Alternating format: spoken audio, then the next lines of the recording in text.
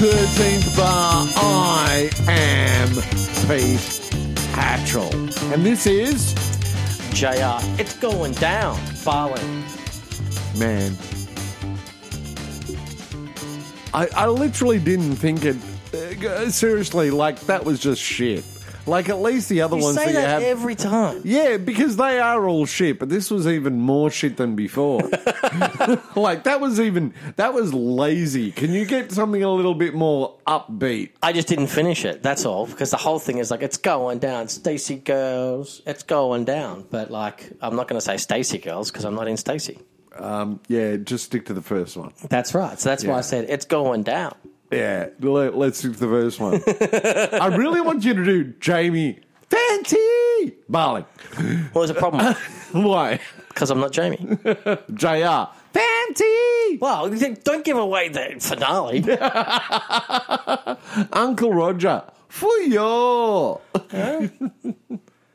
Actually, I've done that one. No. You I did. You make me feel special. That's it. You make me feel special. I didn't do fancy. I do like fancy. Well, who knows? Like, if you stay tuned right to the very final show, you might just have like a whole goddamn song full of lyrics. Can we do like It a won't be chop because I up? can't remember. Can we do a chop up of all of your intros? Like, that'd be great. What I'm tempted to do. Because if anyone knows the 13th bar intro, like, of course, well, that's a full song. Yeah. That's been chopped down just to that intro. True that. So, who knows? Maybe There'll be a chop and mash. on the last episode, you might get the full song. With the chop and the mash? Well, yeah, because the full song, the middle, has nothing because we were going to write lyrics to it. Yeah. So maybe it might just have a bunch of clips from the show. I couldn't be asked doing the lyrics, so that's why. Well, yeah. And that's the tough thing, see, because I'm looking at it like, once again with the chop, do I want to go through the effort to put the chop, put it to it? No. At least today. I'm going to start off this show with an excellent mini topic. JR and I... and our friend Matt, and the daughter child who couldn't be with us here tonight. Oh, DC? Yeah, the daughter child. We went out and saw one of the best blues shows to come to Australia by far. Sam Fish. Fantastic. Yeah. She was great. Awesome. Absolutely great. One of the best acts I've seen. Like, I love Richie Kotzen, but this was... I did like Richie Kotzen. This was better. Sorry, Richie, if you... Not that you'll listen to this, like, who gives a fuck about us two? But Richie, yeah, Sam Fish was like a bomb. She was great. Way better. She was way better. She was, like, on the comparison to, like, Stacey Girls and, like, Blackpink. She was, like, Sam was more on the Blackpink side. I have no idea what you're referencing. I don't care. No, she had a lot she had a lot of presence on stage as well. Really good musos behind her. Fantastic musicians behind her. And they're all playing together and listening to each other. And it was just a phenomenal show without having a big stage show. What I loved was the complexity on simple stuff. You know, I don't care about that shit. No. But I just love the fact where it's like, they just break into like 120 bars of a groove, and she might solo for about 8 of them. But it's actually not that complex, as we said. Like, it's pretty much on the one. Yeah. It's just it's really just like 120 bars of the one. Yeah. But they're able to make it complex, not quarterly, but through the rhythms and how they play against one another. I was like, that's the bit that is missing from so many Australian blues players. They just don't get that concept. I get what you're saying, but I don't want to over-intellectualize it. The fact is, it was of course you will. The operative word being overly intellectualized. Every blues artist in Australia should look at Sam Fish and have a look at how to put on a show. Yeah, well, that's what I mean. Like, on the recordings, we know they don't do it. Like no. Remember when they did Loud, Loud, like the bit where would be The the whole rap. album faster. Yeah. The bit whole where album. they, where Tech would do the rap, Yeah. she just broke in with the solo. It's just like they cut the whole bit out, and because normally it's the rap and then her solo, they just do an extra long solo at the end. I'm like, Absolutely. that's how it should be. Absolutely. The intro was slightly different because it started with just the keys. She didn't on the recording she played. So, mate, I was once again I was very impressed. I was like, great. That's how you put on a live show. I agree with That's exactly how you put on a live show. you. Things are a little different. Like, one song went into the next. There wasn't a lot of downtime. It just flew. No. She even did a couple of songs just on the guitar on her own. Oh, yeah, that's a thing that a lot of those artists, and John Mayer does it a fair bit. Eric Clapton does it now a lot. A lot of those guys do break out and have, like, in the middle, almost like an intermission, where they actually have, just 2 or 3 songs on an acoustic, and then they bring the band back. And it's actually a nice change because you get to like just chill done out for a bit. properly. Like, done properly. Like, there was whole sections where it was just her, just like, once again, chunking away for about 30 to 40 odd bars. I'm like, cool, that's it. Set the tone for the rhythm up. Yeah. No singing, just chunking. I was like, that's how it's done. Please. The room full of blues artists that were there, please take notes. Take notes.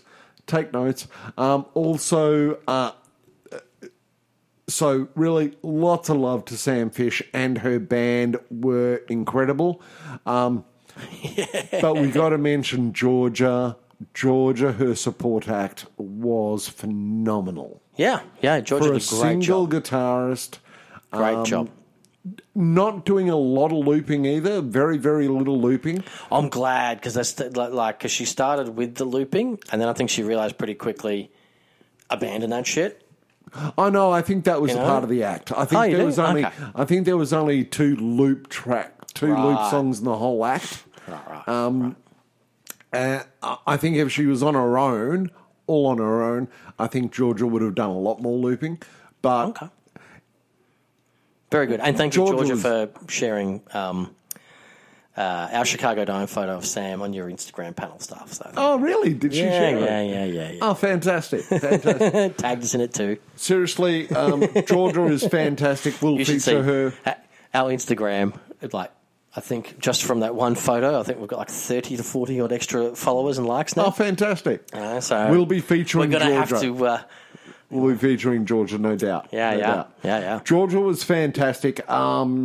Just played a telly into a couple of pedals, into a Fender Blues amplifier of some description. Couldn't tell you Actually, what it was. it just looked like a little Fender Blues. Yeah, That's Fender pretty Blues, bog standard one. maybe a junior or a deluxe. And it was just fantastic. She was wonderful.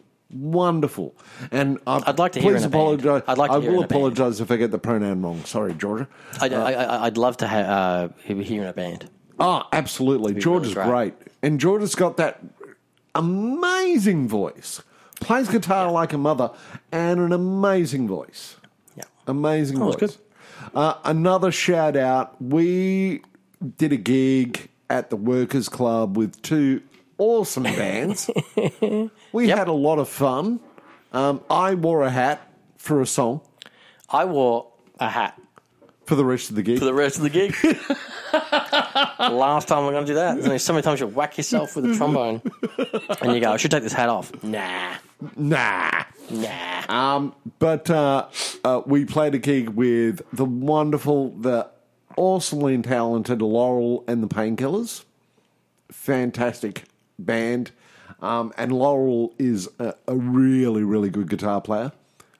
And the most awesome and the most lively. We love you, Leela and Jeff. We adore you guys. Stone Train.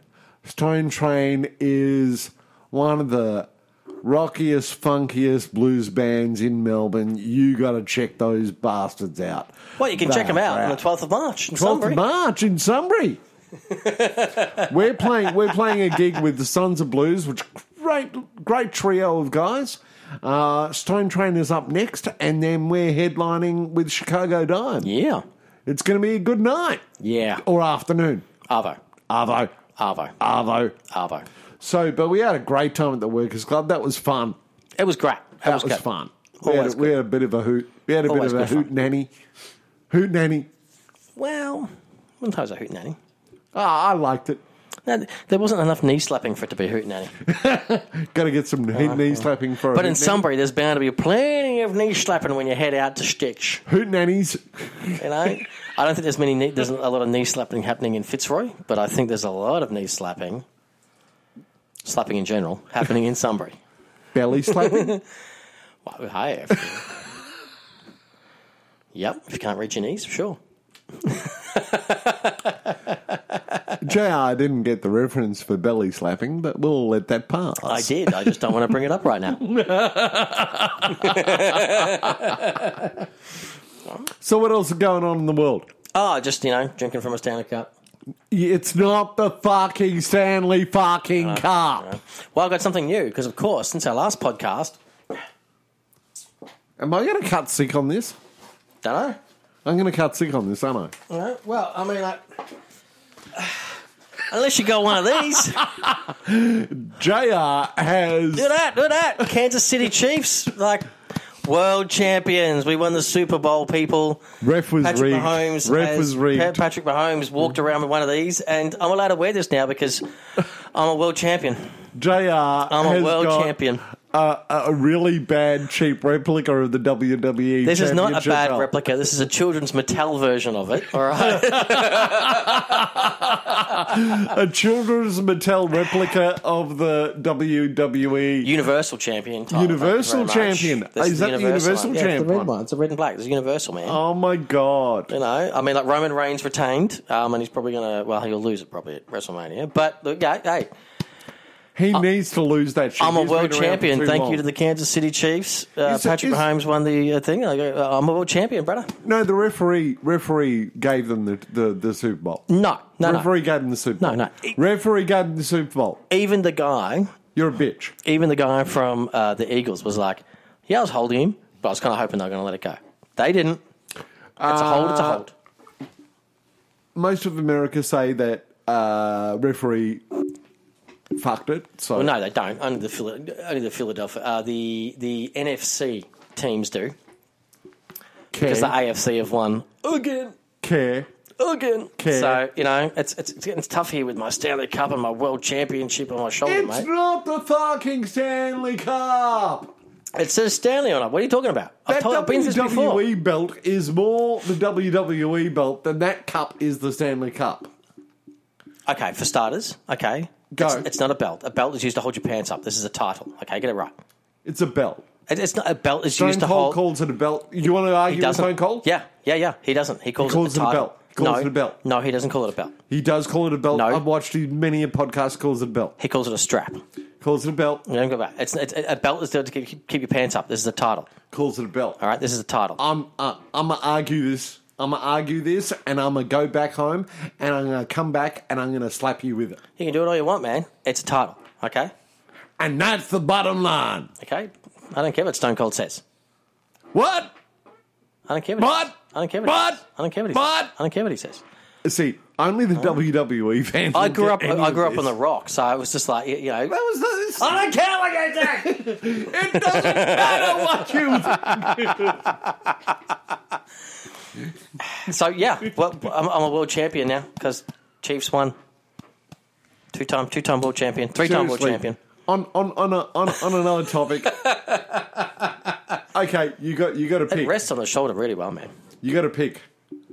The Rock or Stone Cold? Rock. Stone Cold. Yeah, but you were married. No, Stone Cold. Stone Cold is the biggest badass on the planet. Yeah, but The Rock is the people's champion. Nah. I think, yeah, but once again, there's 10 years between us. Stone Cold. Yeah, but Stone Cold and The Rock were at the same era. Yeah. But but I was in high school. That means that you're stupider. So it's Stone Cold. No. So hey, you're older. So for you liked, what? Are you telling me I like some backwater hick bitch? No, you like a lot more. You liked anti-authority. Yes.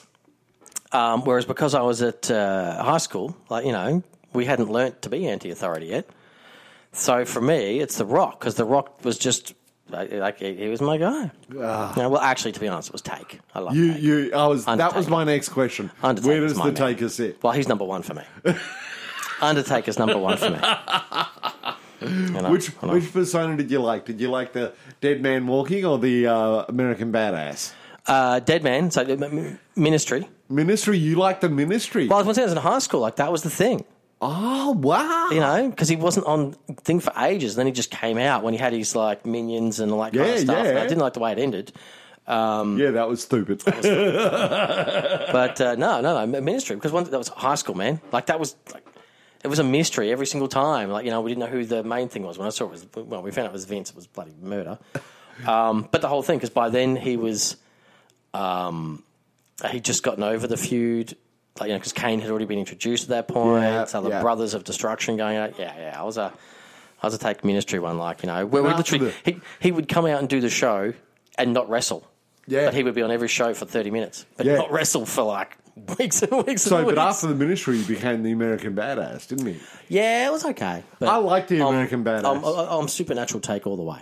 Okay, cool. So, all right. You know. All right. I'll give you that one. But once again, we're talking my 13 to 18-year-old years. Taker was quite great. Quite formative, you know. Taker was fantastic. I love And considering Taker. before that, I was a Hulk Hogan fan, of course, because I was a child. Yeah, I can't stand Hulk Hogan now. There's just been too many shoots on the Hogan. Too many shoots. I'm just one of those ones. You know, whatever. You know, but like The Rock and like, because I hated Triple H for years. I just didn't understand. I was like, well, yeah, that's because you're just not attuned to good wrestling. Well, it wasn't until I saw him in DX that I kind of got it. But I was young. I loved. Loved his wrestling. I just didn't get the character when it was like always like him and Rock and Austin. I'm just like, dude, like clearly, and Triple H would win all the time. I'm like, he's clearly the poor of the three.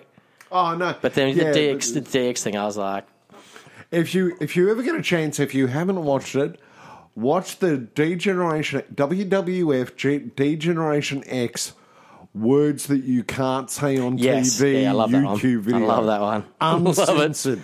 But I think that's the thing too, see, because by the time, like, you know, like Triple H would come on, like The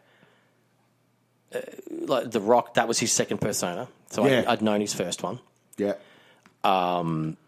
Steve Austin, like Stone Cold, that was his first one I'd ever seen, but it was so great anyway. Well, no, you know, it wasn't until I saw the second. It wasn't until DX when I realized, Triple H got range. Like, you know, like I always loved Heartbreak Kid because he had range. Yeah. You know, Take because it was just awesome. You know, I like any of the guys that kind of have range. You know, that's why I love him now. WCW, he was some golden boy Ringmaster. Ringmaster. That's Ringmaster. Right. And he was not a heel. He was a babyface. That's right. Yeah, failed. And then he came, and then he got his 316 because some other opponent said, like, John 316, you will pay or something. Well, he was not supposed to be in the King of the Ring tournament. Yeah, but he ended up winning the King of the Ring. He went into the King of the Ring, and in his new persona, and he came out with the Austin 316 after the first match that he won, and it went down so well that they went, we're going to keep it, and ended up making him win the tournament. Yeah, but he was not supposed to win. But no, how did we get the hell onto wrestling? Because I'm a world champion, brother. Oh, that's right. Brother, I'm a world champion, atrocious. Far out, man. That's just awful. I'm just going to see how many more bits and pieces I can put on me for these podcasts as we head to the final podcast. What am I going to do next time? I'm gonna pay out on you for that WWE belt. I need an MLB one. I need an MLB one. I need some baseball. So I'm actually super excited. We're going to get sportsy just for only a few minutes. Oh, really? Super excited. Are these about the changes that were made recently in baseball? I don't care. Okay. Formula One starting this year again. Oh, yes. Drama is going to happen. I agree. Drama is going to be everywhere. Everywhere. Like, I've read all about, it's like the Oscar, hit the wall. No, he didn't. No. You're talking about Punch the Wall or Hit the Wall? Punch the Wall. Sorry, Punch the Wall. No, that wasn't Oscar. That was Lando. Yeah, Lando. yeah, that's right. That was Lando. Yeah, that was Norris. That's right. Because the car's so good. And then who was the other one? There was some other one that was like, the car's not good enough. I didn't hear that one. It was one of the second-rate teams again. Like, it's not like one of the main ones. It was one of the... Oh, I know who you're talking about. It's Alpine. Yes. Alpine. Yeah, you know. It's still not good with the aerodynamics. I'm just like... I think that was Pierre Gasly. Like we give a shit. I think that was Gasly or... No, it was Gasly. Even if you were given the World Championship car from last year, you still wouldn't fucking win.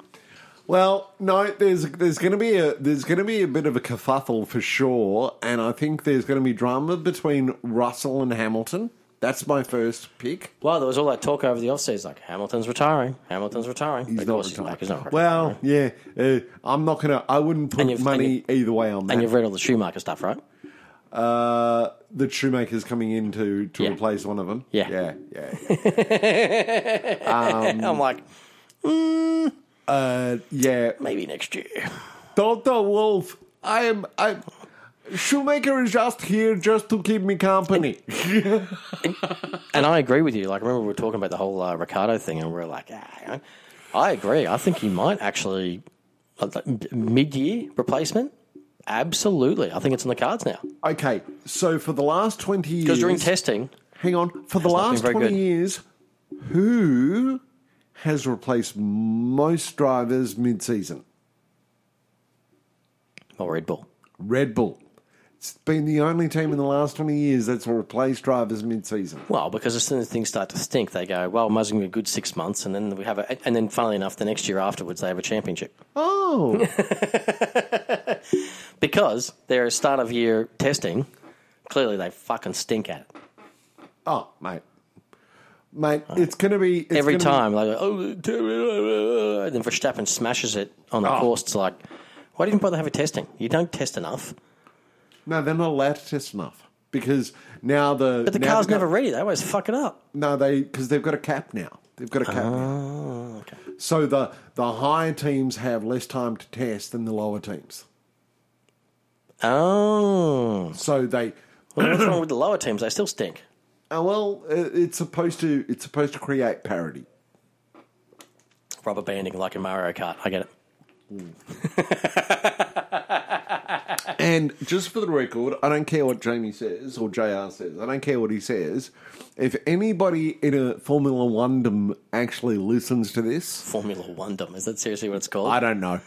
I just made it up. I freely admit I made that bullshit up. All right? One-dom. If anybody in Formula One-dom is listening to this, write to the FIA and tell them to suck ass. Like that'll happen. Tell them to suck ass and let Andretti in for the normal 250 million entry fee. No. Right?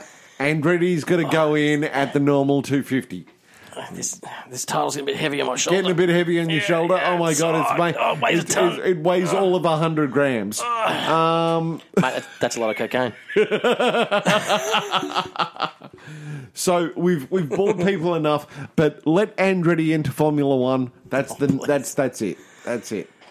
Now that we're on to America, being with Andretti and Cadillac, this is a reoccurring segment. This is a very honourable segment. This segment has been a part of the podcast for over 18 months now. This segment is one of the most important segments in the podcast history especially now. Of the world. Especially now. I just want to say,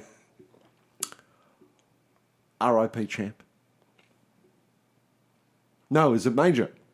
It's Major, mate. RIP Major. No, it's champ. No, there you go. I thought so. You fucked me up. Again, one of the most honourable and most important Hashtag segments. champ is awesome. Rest in peace, champ. One of the most important segments in podcast history. RIP champ. Yep. You are the first dog of first dogs. That's right. You know. All hail, Major. You can pee on any fucking carpet in that Oval Office you want. That's right. I mean, Polinsky might not think much of you. We don't care. It's okay. It's okay. All hail, Major. Yeah. And Hashtag Willow is boss. Willow is Willow damn is boss. Willow is damn boss. Absolutely. All those UFOs. Willow. You want to know who made the decision to finally shoot down that balloon? Willow. Willow. Willow. Willow. Willow did it. Biden went to freaking Champ to Major first, and Major was like, geez, I don't know. Because Major's still living in Champ's shadow. Oh, totes. You know, so Major hasn't stepped up to make the decisions yet. Nah. Willow's like, fuck take this bitch, done. Boom. You know, Biden, don't worry, man. I already called in the airstrike. Done. Willow pushed the button. Willow picked up the phone and said, make it happen. Make it No, make it so. Make it so. Make it so. Make it so. Make it so. Engage. That's right. Make it so. Right? Biden picked up the phone and said, okay, I've had a chat with Major. I think it's time to take down that balloon. It's been floating across Montana and everything. It's had its way. Nah. Time to take it down. It's like, Take it down. plane's already in the air, sir. You know, and Take Biden's like, damn, this military's fast. Doesn't realise Willow's already put in the call. Exactly. Yeah. So again, the most important, the most honourable, the most venerable, the most outstanding segment in podcast history. I will tell you right now, if I ever get to America and I meet the first pets, I think I very well want to shit my pants when I meet Willow. Dead set. R.I.P. Champ. Champ is awesome. We miss you, Champ. Mr. Champ. Miss you, Champ. Bless you, Champ. Miss you, Champ. All hail Major. Major, you can piss on any carpet you damn fucking want. You should do it more often. Absolutely. You've become a bit of a pussy, Willow, lately. And You know? Willow? You're letting Willow take over. Willow is boss. Oh, yeah, I love you, Willow. Love you, Willow. Yeah, get your T-shirts now. Get them now. Merch link around this podcast. Left, right, diagonal, Whatever you want. whatever you want. It's all good. Where all bad T-shirts are sold. Best segment, most important segment in all of podcast history. By far. So, what are we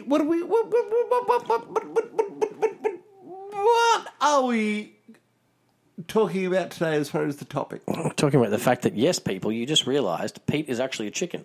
What? Sometimes it comes out.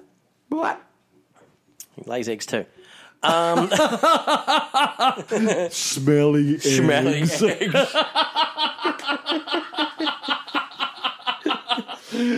This one's brown. Just ask the DC. There it goes, right there. Hello. The topic is, well, I thought we'd do a retro record again since we were doing the wind down. We've only done a record. We've only done one apiece, so it's time to bring out some more retro records. You know, I've been waiting for this segment for such a long time. Well, the worst thing is, if you look at the schedule right now, the next one of these is the second last show. So, you know, you got a lot to live up to. Right, let's go. Because I'm trying to space them out, but now cram them in. No, cool. So we're doing a Pete's choice of a retro record. One of the most. What's your retro record? One of the most unsung records in all of history, and a record that's actually pretty popular in a pretty big group of people. Boomer rock, yeah, pretty. I forgot to mention. Go. Well, I'm thinking because we're on the wind down, maybe we should feature two songs. Go. So before you start the topic, do you want to feature the first song? You haven't heard it. Well, you haven't heard it recently, but I think you've heard it. What song would that be? 8 days a week. Oh my God, we are actually going to feature this song. Yeah, let's do I that. can't believe we forgot to. Let's feature two songs now moving forward. Why not? I've just looked at the calendar and gone, last Valentine's, I don't want to be left out. Last Valentine's Day, Chicago Dime. Speaking of chickens. Speaking of chickens. Speaking of donuts, nothing. That could have been taken a number of different ways. Okay, moving on. Talk about Last Valentine's Day, Chicago Dime, the band that JR and I formed and have been maintaining and plugging away at for the last 6 or 7 years. Yeah, we started before the podcast and it's still surviving. Still surviving. How did we do that? We released I reckon a pretty damn good song. I reckon a pretty damn good song. It's a good song. 8 Days a Week. I remember actually playing this progression to Jamie on a Bairnsdale trip before the COVID break or after the COVID break? Before the COVID break, because this was originally supposed to be in the last album. Yeah, and that's when we before the started writing COVID all that break. stuff. So I played this progression, and this song has been hanging around for a long time. Long time. Long time. It was our very, very, very good friend who we love dearly, Courtney, was supposed to sing this song. Yeah. Because when we did Merry Christmas Baby, that's when we started to write it. Yeah, and we wanted Courtney to do it, and she's moved on, and she's got a family now with her husband Anthony and her child, and we love her to death, and she's awesome. But she was supposed to sing this song, but then she didn't, and then I had to sing this song, and sorry, folks. I hope you like it. This is 8 Days a Week by Chicago Dime. Let it rip.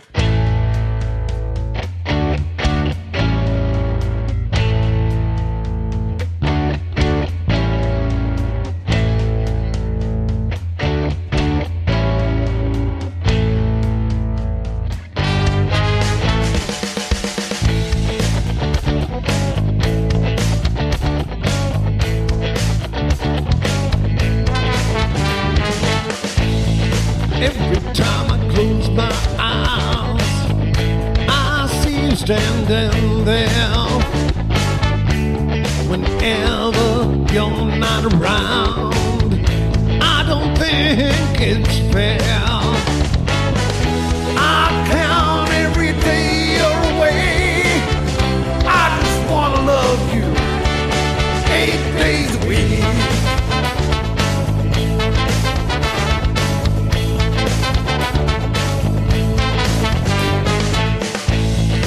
Won't you tell me, darling, you'll be home tonight? Oh, come on, baby, I just wanna treat you right. I count every day you're away.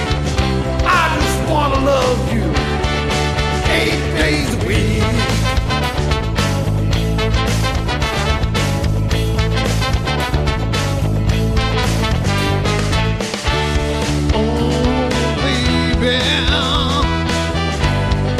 Don't you see? I just wanna love you 8 days a week. 8 days a week.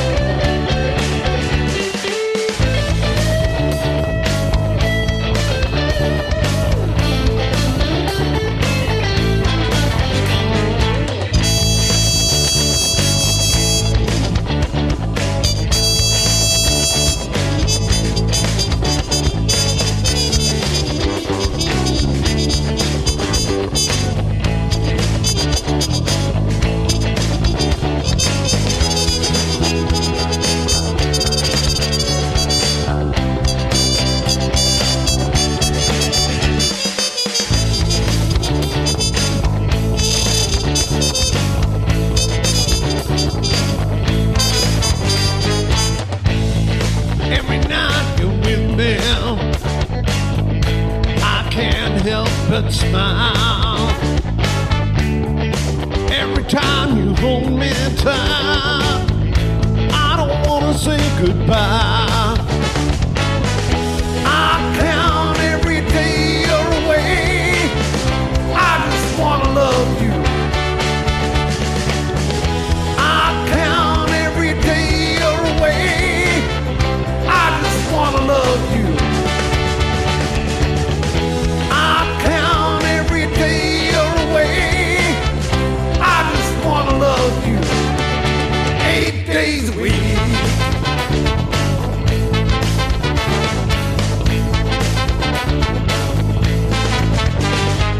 This is the 13th bar. I am Pete Hatchell. This is... JR, it's going down, Barling. Okay, 8 days a week was much better, so much better than your intro. I just realised if I had to do it as a Chicago Dimes, it'd be, it's going down. Going down. It's going down.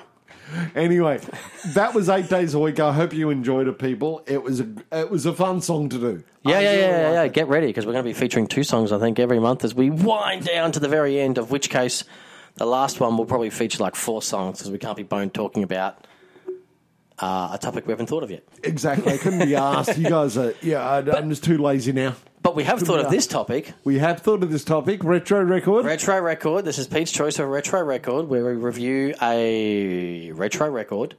And so far, I would say we're pretty much done. Because what was the first one was the Cream, right? Cream, Disraeli Gears. Disraeli Gears. Yeah. You know, which is like, what, 70s? No, 68. 60s. That's right. And then we did Whipped Cream.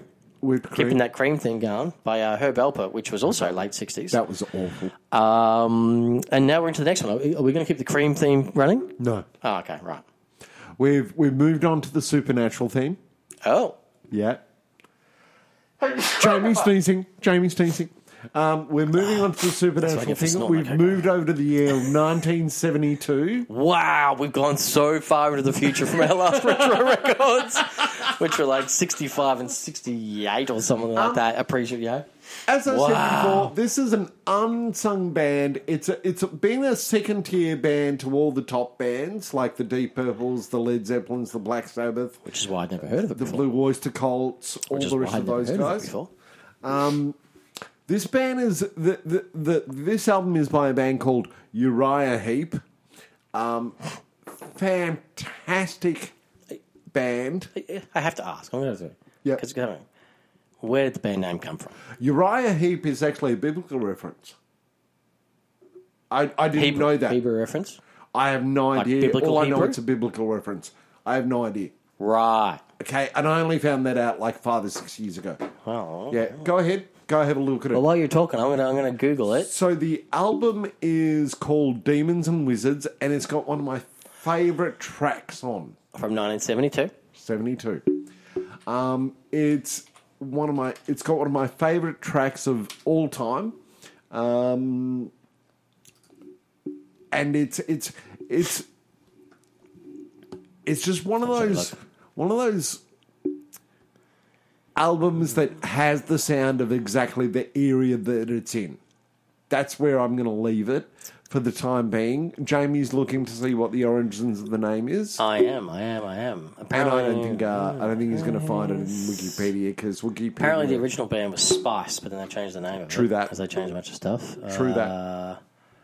And it's actually got a few of these songs is also co-written by a guy called Lee Kerslake, which was one of Ozzy Osbourne's previous drummers. The name was changed to that of the well-known character from David Copperfield. David Copperfield. Uriah Heep. There you go. Sorry, my bad. David Copperfield. Got it mistaken. There you go. Yeah. The moniker was chosen in December 1969. They continued to play gigs as Spice until February 1970. And they officially took on Uriah Heep. So there it is. Yeah. So a lot of these artists and a lot of these bands came out of the same kind of ethos, same kind of arts or performance schools in universities. And if I had to say this album to me sounds like a wannabe Led Zeppelin. So I can see where like that would come in. Like as I said, like for me, I want to be Led Zeppelin, but it sounded bigger. But I think that's because they're a bigger band for starters. Oh yeah, that keyboard, massive keyboard. Yeah. But I can see definitely like that prog rock thing. I kept saying prog, and funnily enough, when I look at here, it actually says they've been referred to as pioneers of hard rock, heavy metal, and progressive rock genres. This is before prog rock actually became prog rock. But that's what I mean. They're pioneers of it, and it definitely has, like for me, more or less prog rock type vibes. Yeah, so if you listen to a lot of these 1970, early 70s records from various different bands, they'll have, number one, a similar kind of sound, a studio sound. Yeah. They'll also have a lot of interplay with a Led lot of Zeppelin different with a bunch of chordal things. keys. Yeah, yeah. Really? Yeah. So I can see where it is. So, you know. There's a lot of interplay with a lot of chordal structures and a lot of melodies and a lot of different things that you wouldn't necessarily normally think of in a straight-ahead rock band. Yeah? Well, especially for 72. Like I said, like, you know, Especially like, definitely, yeah, the Zeppelin, that Deep Purple type vibe, but that came later. That came... You Look, know? the I can Deep see Purple... why they're considered, like, you know, pioneers of those genres. Oh, absolutely, by far. Before those genres are really defined. Especially this album. You know, it's more like, oh, they're a rock band. Well, but they're doing some different, you know? Yep. And like I said to you, Pete, like, for me, when I first heard it, I went, it sounded like a 1970s version of Muse. Which is very that prog rock theatrical, Yep. you know, mainly I think because they have keys and much more of the sounds and stuff like that than straight ahead rock bands back then. Oh, no, absolutely. And there was a bunch of bands around at this time. I can't remember all of them. You know, there was a rhythm and blues band called Elf, which was Ronnie James Dio's band. Before he went to Rainbow, and that had some elements of this, but a lot of the bands in the early 1970s were playing with this stuff. And the way that I like to actually reference it is... And I will say too, like the look of the band from back then too, Yeah, like definitely more into that flower power rock. They're just like a San Francisco rock band. totally. But I can't remember where they're from. Have a look where they're from. I thought they were from England. Well, they are. Yeah. I'm pretty sure they are. They've got to be, right? Yeah, they're English. But like... They are. London, Scorpions. England. Early Scorpions like this band. You know, a lot of these 70s bands, and the way that I like to describe these bands and some of these songs is they all wanted to write Stairway to Heaven, but they just couldn't get there. Yeah, I can see that. Having said that, the first track of the album, The Wizard, is one of my favourite songs in the world. Oh, right. Okay. So the original album, Yep. because it was The Wizard, Yep. then Traveller in Time, Love Traveller in Time. then My favourite. Easy Living. We could do that song to the point almost. Poet's Justice. That's like Poet's Justice. Circle of Hands. I love Circle of Hands, but it's got a bit of a musical theatre vibe to it. Rainbow Demon. Yeah, it's okay. All My Life. I love All My Life. Paradise. Yeah, that's okay. And The Spell. Spell starts out really awful. So the interesting thing for me was that I ended up listening to it twice, which is strange for me. It is. You know me, I was not on board. So the first one I listened was essentially the original one on YouTube. Yeah. And then that's the one I listen to a lot. I listened to it on Spotify with the remastered version. And that is where it changed. Because I will admit, when I first heard it on YouTube, I went, yeah, very Led Zeppelin, 70s, but it's the original one, and it sounds like it's been mixed and mastered from that time. Then when you hear the 2019 remaster, that was when I went, I can hear more of Muse on it. You know, because it was remastered to kind of lift me out of that 70s thing, and it honestly sound a lot more 90s and noughties, and it's mixing. Yeah, which is weird for a 2019 remaster to sound like a late 90s. But yeah, it was. I enjoyed it. I enjoyed it actually. Some of the songs more than others, I will admit. Oh yeah, absolutely. I like Easy Living. Easy Living is a good intermission. So you ready for this? Go. So my favourite song. Oh, what is your favourite song? Easy Living. Really? I was like, I like that. Followed by The Spell. Yeah, I'm not a... The Spell is good after it comes after the first verse. But I will say, like, imagining, like we've spoken so many times about these retro records, and especially the Cream one. Remember, we were like, the first half, great. The back half, No, you're wrong about that. I'll still say you're wrong. Well, whatever. This one, though, I felt very similar. I felt like the first 4 songs were really good. really good. Yeah, you know, this but then as one soon I'm as we gonna- get to like Circle of Hands, like the back five, I'm like, when we get to Spell, I was like, cool, we're kind of back. But literally, like Circle of Hands, Rainbow Demon, All My Life, Paradise, I was like, I can have nothing more of those, please. No, Circle of A-side- Hands, All My Life. Those first 4 songs, I was on board with, mate. Circle of Hands and All My Life, I really like those songs. And there's one thing that JR doesn't really agree with me on this one, but I will say it nonetheless. I do think the best track on the record is The Wizard, which is the first track. I love that track. Yeah. But it also has that Jesus Christ Superstar vibe to it. It's also got that musical vibe to it because there's a lot of coming back to melodies and coming back to themes, Yeah. but in that rock fashion, in that that uber rock fashion. Yeah. It's not as in depth as God no, Jesus Christ. no. I'm not saying it's. I didn't get. I'm saying it's got that. There's definitely a theme running through it for sure. It's a concept album, no doubt. But I wouldn't say it sounds like a Jesus Christ of the 70s, but I think it's just because how it's mastered. When you hear the remastered one, it does sound different. Well, that's what I wanted to say. I purposely haven't listened to, and I don't listen to a lot of remasters. The only remaster I want to ever listen to is Born Again by Black Sabbath because the original master on that was just so atrocious. But for me, that's what makes it, like, yet again, something that I would listen to again. I never thought I'd say this for anything. Because I hear the original and then I hear the remastered and I still have the same types of feelings. I'm like, it's a good thing. Like if it's mastered, 1972 to 2019, that's a big goddamn gap. yeah, And yet I think the songs still carry kind of the same weight and they're still just as enjoyable in the remaster. As far as I'm concerned, I mean, it's a good song. You know, It's a good sometimes song. you hear a remaster They're and you good go, yeah, it's lacking this and it's lacking that. absolutely. Then just go listen to your original. They're probably not the best songs, sign of the times. But But this one, different. I could listen to the 2019 one just as much as I could the 72 one. No, I actually like the sound of the 72 one, like, Sticks. Oh, yeah, I'm not, see, for me, I like the 2019 one. I think it, in amongst, like, if it was released in 2019, It would have bombed. I don't think, I don't know, because it sounds so different to a lot of other stuff being released around that time. For me, like, I like the 72 one kind of too, but there is a part of it where I listen to it and go, like I said, it does sound like a lot of other stuff that came not long after. Yeah. I'll go The very 70s, whereas like you listen to the 2019 remaster and you're like, oh, it sounds different and fresh and like a throwback, and it's kind of enjoyable. Yeah, look, I dig what you're saying.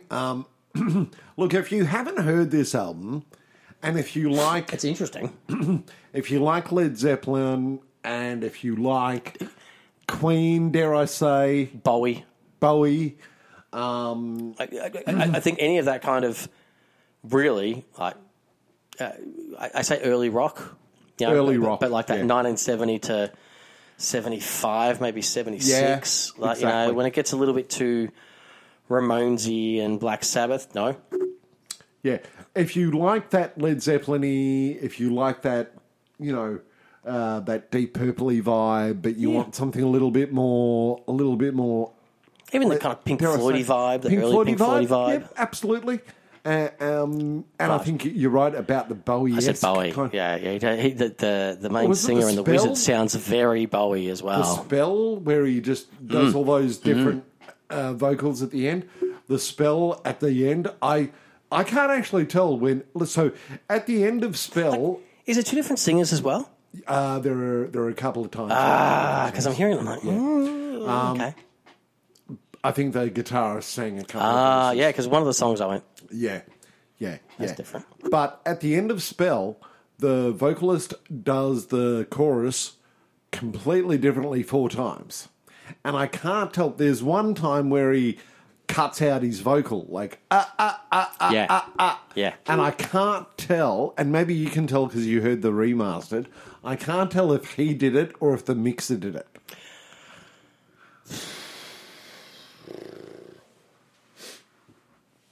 I think he did it. That's hard to answer, because if he did it,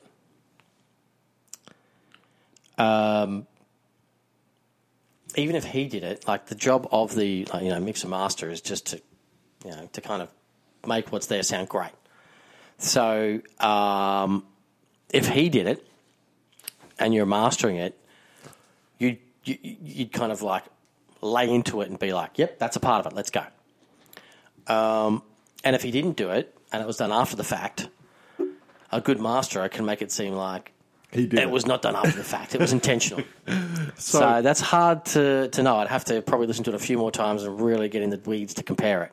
Yeah, but that was actually really good. But I will say, like, we're talking about Bowie, even more so, I think if you're into British rock, go. Boom. We say like Deep Purple and stuff like that, but I think a lot of the American rock of the 70s is not what this is. No, nothing. It's very British. Yes. Which I think is great, and if you're into it, yeah. And it's got one of the coolest album covers in the world. I was surprised by it. I'm actually the album surprised title. that you're surprised. Hate the album title. Think it's dumb. One of the best covers, though. One of the best covers in the world. Sure, cover, but I'm just like, okay. No, Demons and Wizards, I'm like, not the biggest fan of the album. But it was also the time, because Black Sabbath came out in 1969 and then they did Paranoid. Absolutely. And, absolutely. Then everybody was doing all that supernatural stuff at the time, Well, hey, I think just the Wizard would have been great. I don't know why it was Demons and Wizards, but whatever. But I get it, like, going because for the dark edge shit. shit. Song in it. Rainbow Demon. It's not very demon. Rainbow Demon. Rainbow Demon. Yeah. Either way, that was good. I love this. Traveller in Time is my other favourite song on this one. Traveller in Time. It was great. I love that song. I'm also quite interested by the fact that how different, like when you compare.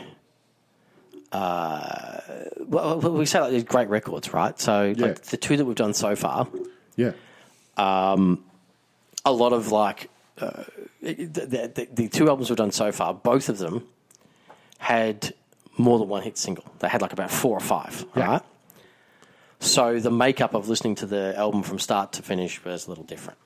Nowadays, as we know, like you put your number one song. Yes. You put your lead single essentially is number one, and your second lead single is normally like 2 or 3 at the most, kind of thing. And as soon as you get after song 3, a lot of those songs, just don't kind of hit with the audience. I quite enjoy the fact that when I looked at it, I went, I'm with you in that those first 3 songs would have essentially been the 3 singles. Mm-hmm. And I find it kind of fascinating that, that structure that we talk about today, like, when you put out your stuff today, you always put like your lead, like normally the name of your album is the first one, and they almost did. Like the first one's called The Wizard. Yep. It's kind of interesting to me that really those patterns that we fall into today were even around in 1972. Yeah, but hasn't really changed, has it? That was anomalous because back in that time, your lead track for I don't know why. It was normally 3 or 4. No, it was 2. It was always 2. Yeah, your lead track was 2. Well, it was 2 or 3, but either way, it was not number 1. No, you had an intro and then you had your lead track. Yes. Oh, I will give in to this. Your 2 singles were either number 2 or 3. Yeah. That was it. The first track on your album was not a single release. No. And it normally had kind of nothing to do with your freaking album title. Either. Exactly. It was sort of like almost a throwaway, but almost an intro. What did you say? It was an intro. Yeah. And then you had 2 or 3. So, so many songs. Yeah. But I find it interesting that this one definitely falls more into a very modern song order of songs, in that I would say it probably gets least popular from the start, and then the final one is just a nice ender. But I think if you listen to it again, I think you'll find that it is actually a concept album before the concept of a concept album. Well, that's the thing. Like, I listened to it the same. I get it. Yeah, it's got Demons and Wizards. The first one's Wizard. It kind of has some spell. It's very concept-y in Wizards of Demons. I get it. Without it being a concept album, though. And it follows the storyline as well. It's almost like it's trying to be a concept album while not trying to be a concept album. Exactly. And I don't know if concept albums were around back then. So I think this might have been a precursor to that as well. Because I do get, like, you have a title like Demons and Wizards, right? Yeah. So how does a song by the title Easy Living fit into that concept? Poet's Justice. Well, but then other songs kind of do, some don't. It's peculiar. Can I actually have? But I get it. It's 1972. It's early on. Okay, I do not like over intellectualizing stuff. I really don't. Upon listen, so I listen to this album every 6 months or so, right? But I listen to it in the background. I will agree to you that I don't like over intellectualizing stuff either. But if I listen to it that many times, I do. Yeah. But I listened to it in the car the other day for the purpose of doing this podcast. And I don't know if the lead singer was, but I do think he was. I believe the lead singer was gay. And I got a very Dorian Gray vibe out of this record. I could see how you would do that, and if you ask the question again, to me though, that's very Britishness. Yeah, that's but how British. Does Easy Living coming into it? That is the happiness. The joy. Blah blah blah. But I think that's what we're saying. It's like as a concept album, I agree, it kind of is concept, but the concept is, I would say, like supernatural. Yeah, more than anything. It's kind of it's a lot more of an open kind of vague concept album, whereas some of the concept albums that came later in the 70s, and from 74 onwards, the concept wasn't as vague as that. The concept was literally like beer in a cup. Exactly. No, but this was more veiled. Whereas these guys would have been like drink in a cup. Yeah. This was far more veiled, it's a little more open for interpretation. Maybe this is just a side thought, but I've always thought The Wizard was a very gay centric song or LGBTQI+ centric song. I always thought there was I always thought that the Wizard was an allegory to homosexuality. Absolutely. Yeah. Yeah, I really thought that was the case for a long time. And then I listened to the album and go, am I just carrying that concept through or that thought through? I'm not too sure. Yeah. Oh, hang on. I'm just going to see what else this can tell us here. So go ahead. Jamie's currently searching the tome of Wikipedia. The tome, that is hilarious. The tome of Wikipedia. So Gary Than, he was a New Zealander, so it wasn't all British guys. Yeah, but they all went to England. Yeah, I went to England, but it's just interesting. It's a classic. Yeah, it's suggested. Okay, so the cover art suggested medieval fantasy. Yep. Oh, so that's interesting. So while the album title and Roger Dean's cover art both suggested medieval fantasy, Hensley's notes, so that's the guy who looks like he wrote most of the songs. Yep. Hensley's notes declared the album to be just a collection of our songs that we had a good time recording. Okay. Hensley recalled the band was really focused at that time. We all wanted the same thing. We were all willing to make the same sacrifices to achieve it, and we were all very committed. It was the first album to feature the lineup, and there was a magic in that combination of people that created so much energy and enthusiasm. So that's interesting, because I wonder... once again, does it tell you where it was recorded? Like what area in England was it recorded? Lansdowne in London. In London, okay. But, so they're in the thick of it all. Well, yeah. But I wonder, and it reached a disappointing number 75 in Australia. Apparently, didn't do very well over here. Whatever. It is Australia, bro. What do you want? Yeah, that's right. Yeah, so that's interesting. So I wonder if. Here we go. So originally, A-side was the first 5 songs. Yeah. So up to Circles of Hands. Circle of Hands, yeah. Cool. And then the back end was the final 4. Cool. Okay. So and it says so it's interesting. I wonder if I kind of agree. Maybe they did just lay down the whole bunch of songs and then they looked at it and went, this is kind of, like, I wonder if it wasn't Demons and Wizards. I wonder if they just wrote a whole bunch of songs, recorded them all, and then the concept came later. It could have done.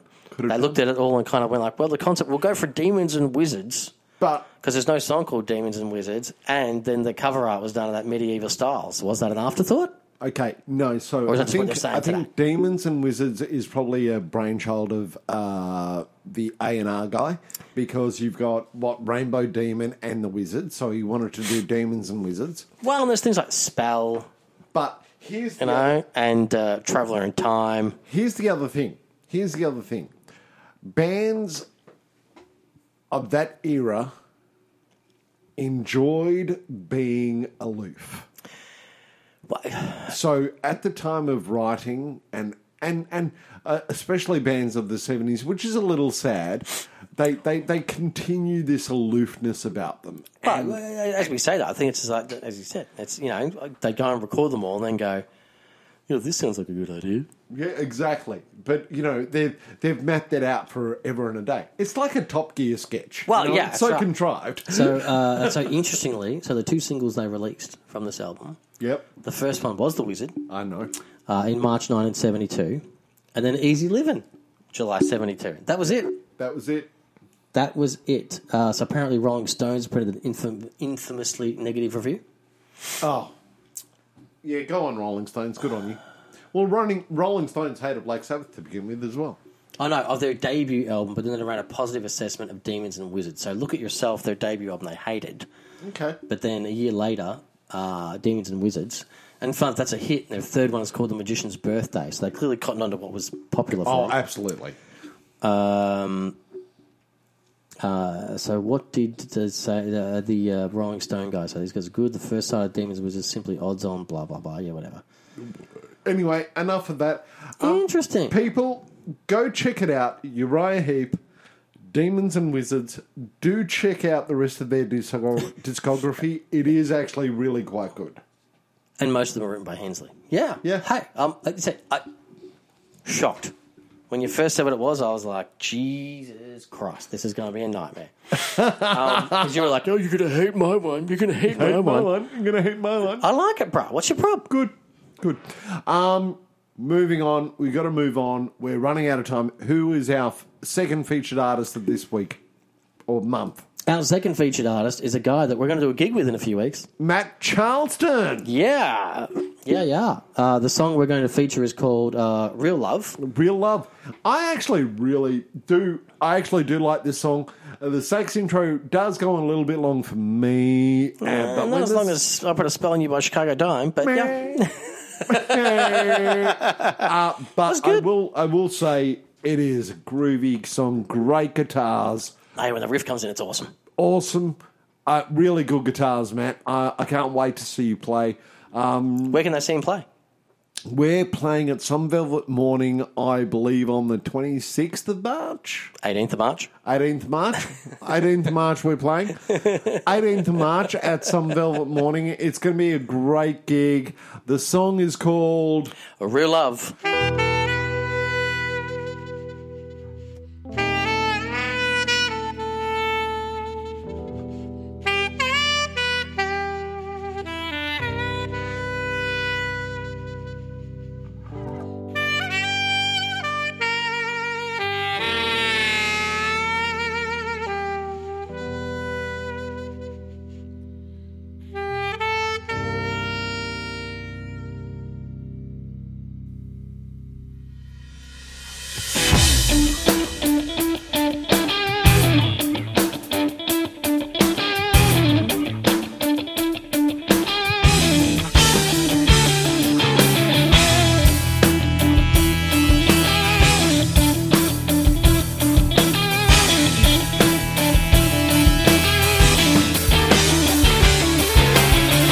He's an angel dressed in satin black, living dirty, not clean.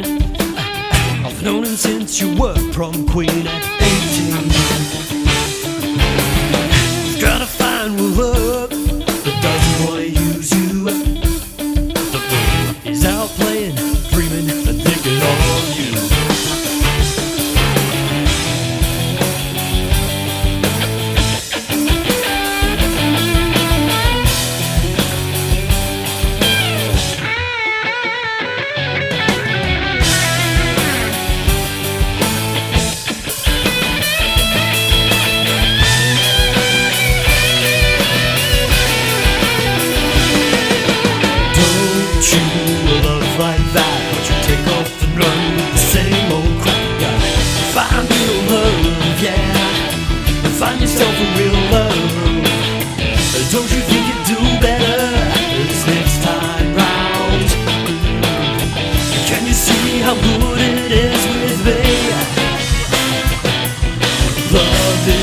for the rest of your life. So you better make it good. Find love.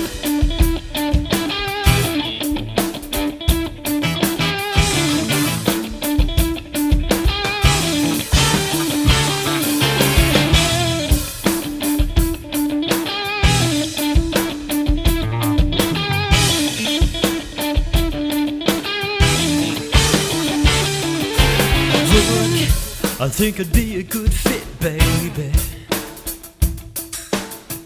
Nothing extra written between the lines. Alright. And I wanna think my love is more than lust. Yeah, think you should be with me than Satan's friend. Here we go.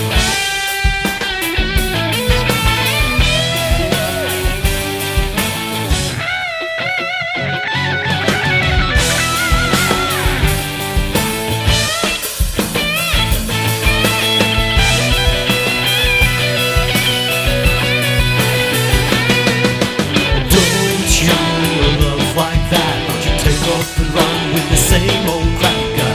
Find real love, yeah. Find yourself a real love.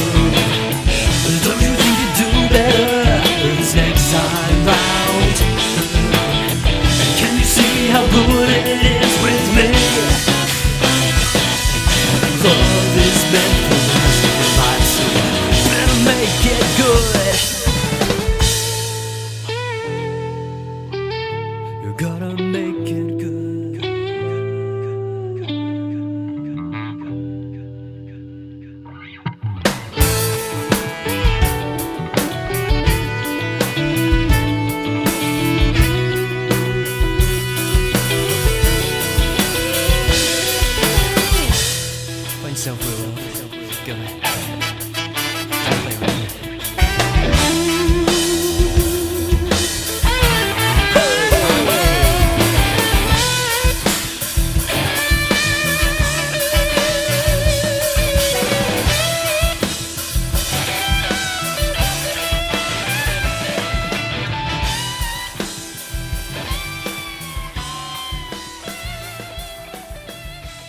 We are back again. Bastard. I am Pete Hatchell. This is the 13th bar. You and thief. This is... You thief. JR, it's going down, Barling, because it's going to go down.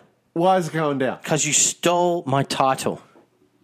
That's right. I got the WWE title on me right now. Doesn't look good on your shoulder. Look at it. Look, you got looks such way scrawny better. shoulders that it's weighing it down. It's way better on me than it All right. is on you. I am You're mate, lopsided because of it. What are you doing? I'm not lopsided. I'm just looking cool. That's... Mate, I'm just looking like a damn fool. especially with your mansplaining right now, you are done. At least you're wearing it the right way, though. You're not wearing it upside down. Exactly. By the way, that was Matt Charleston with Real love. awesome song. Great song. How good is that song? Awesome. That song is better, but this is still good. As You can't be me a world wearing the champion. WWE belt. Hey, the Raiders are not going to win a world champion again for the next 40 years, so you can't wear that belt. Don't shit Title. on the Raiders, man. Don't shit on the I Raiders. just did. Don't shit Look on at the what Raiders. you did to your QB. Who's your new quarterback, bro? I have no idea. No one knows. There you go. I'm going to put this belt down because it's really actually quite annoying. That's easy. Jamie's Well, reaching for it. it's heavy. I mean, It's Oh, not God. heavy, it's annoying. I need two hands. Oh my god. It's like everything else in my pants. It needs two hands. That's not what she said. Hang on. Oh, did you hear that? Did you hear that? Here we go. Did you hear that? Actually, that sounds a bit plastic. I need something a bit more weight to it. Oh, wait, did you hear that? Ready? Oh, did you hear that? Did you hear that weight? That's how heavy this thing is. Like, here, let me tap it. Oh, Jeez. it's so heavy.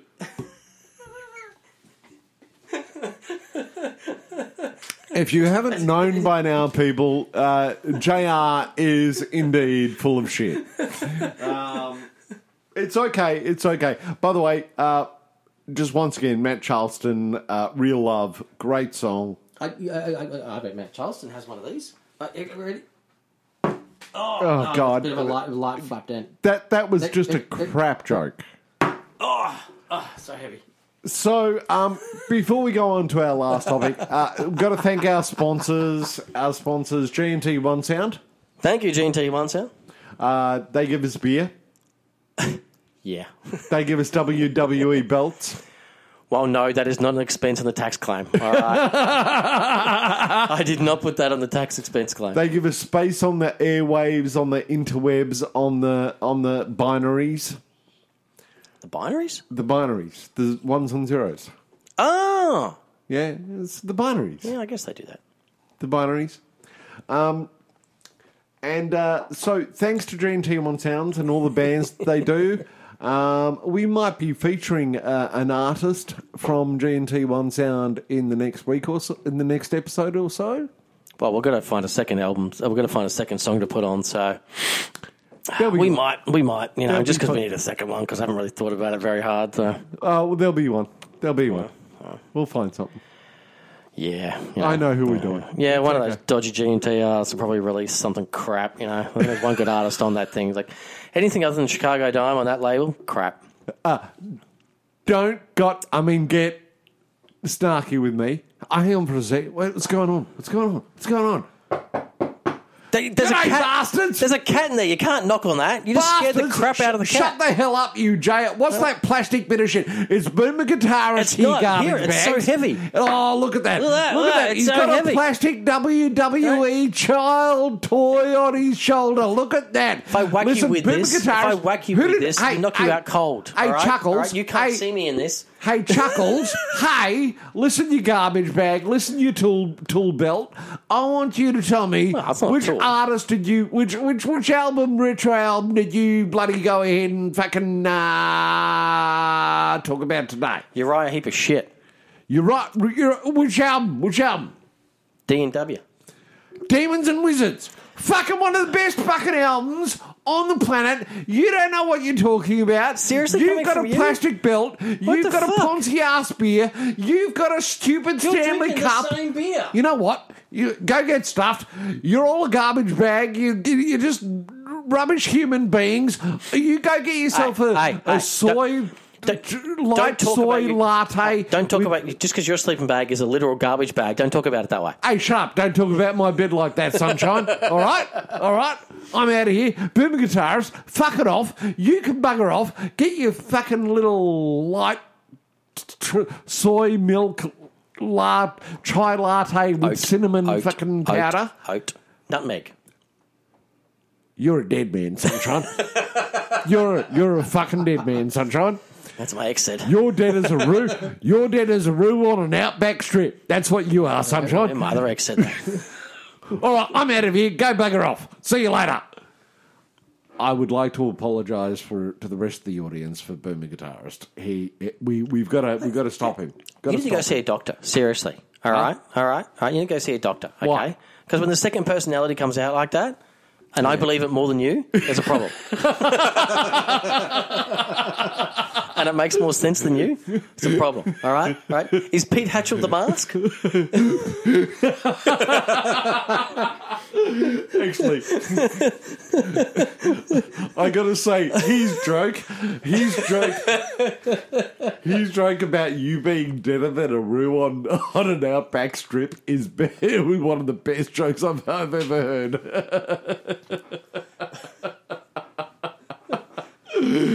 All right. This coming from the country boy. Yeah, see, I just say it's a waste of food. I'm just like, chop it up and get some good steak out of that, chuck on the barbie, leftovers, dog's meat. Dog's meat. You know what a roo stew is? It's fucking roo meat with Vegemite. That's all it is. That's not bad. Vegemite has some good umami on some red meat, man. I put Vegemite in my mincemeat burgers. Yeah. It's beef. Umami. Beef, what's the problem? Well, I only put Vegemite because I don't have any Worcestershire. Worcestershire. Worcestershire. I can't understand why people can't actually pronounce the word Worcestershire. Well, it is hard to say. No, it's not. Worcestershire. Yeah, but it's hard when you're a bogan and you're saying Worcestershire. Worcestershire. Worcestershire. Well, it's also because, like in Australia, like when we see that spelt, we say Shire. Whatever. So it's Worcestershire. Anyway. Worcestershire, as an American would say. Exactly. That's what they do say. Worcestershire. It's just meat sauce. Shut up, bastards! It's W sauce! Can he just leave? Mate, well, he can't. He lives in a fucking garbage bag. All right? And garbage collection isn't until Monday, so I've got to fucking put up with that guy till Monday. And then it'll come back on Tuesday. Well, that's because the garbage people see him and be like, I'm not putting that in the back of my Exactly. It'll taint the garbage. Oh, that's why he's still here, because it was recycling on Monday. On that salient point, we want to thank you for listening. We want to thank everybody we mentioned in this podcast. Matt Charleston, Laurel and Painkillers, Stone Train, Chicago Dime, Right. GT1 Sound, Kansas City Chiefs. Kansas City Chiefs. As always, First pets. RIP Champ, Major is awesome, Willow is boss. Oh, yeah. This has been the 13th bar. I am Pete Hatchell. This is... JR, it's going down. Barling. He's going to come up with worse later, guys. We're out of here. Catch. Bye.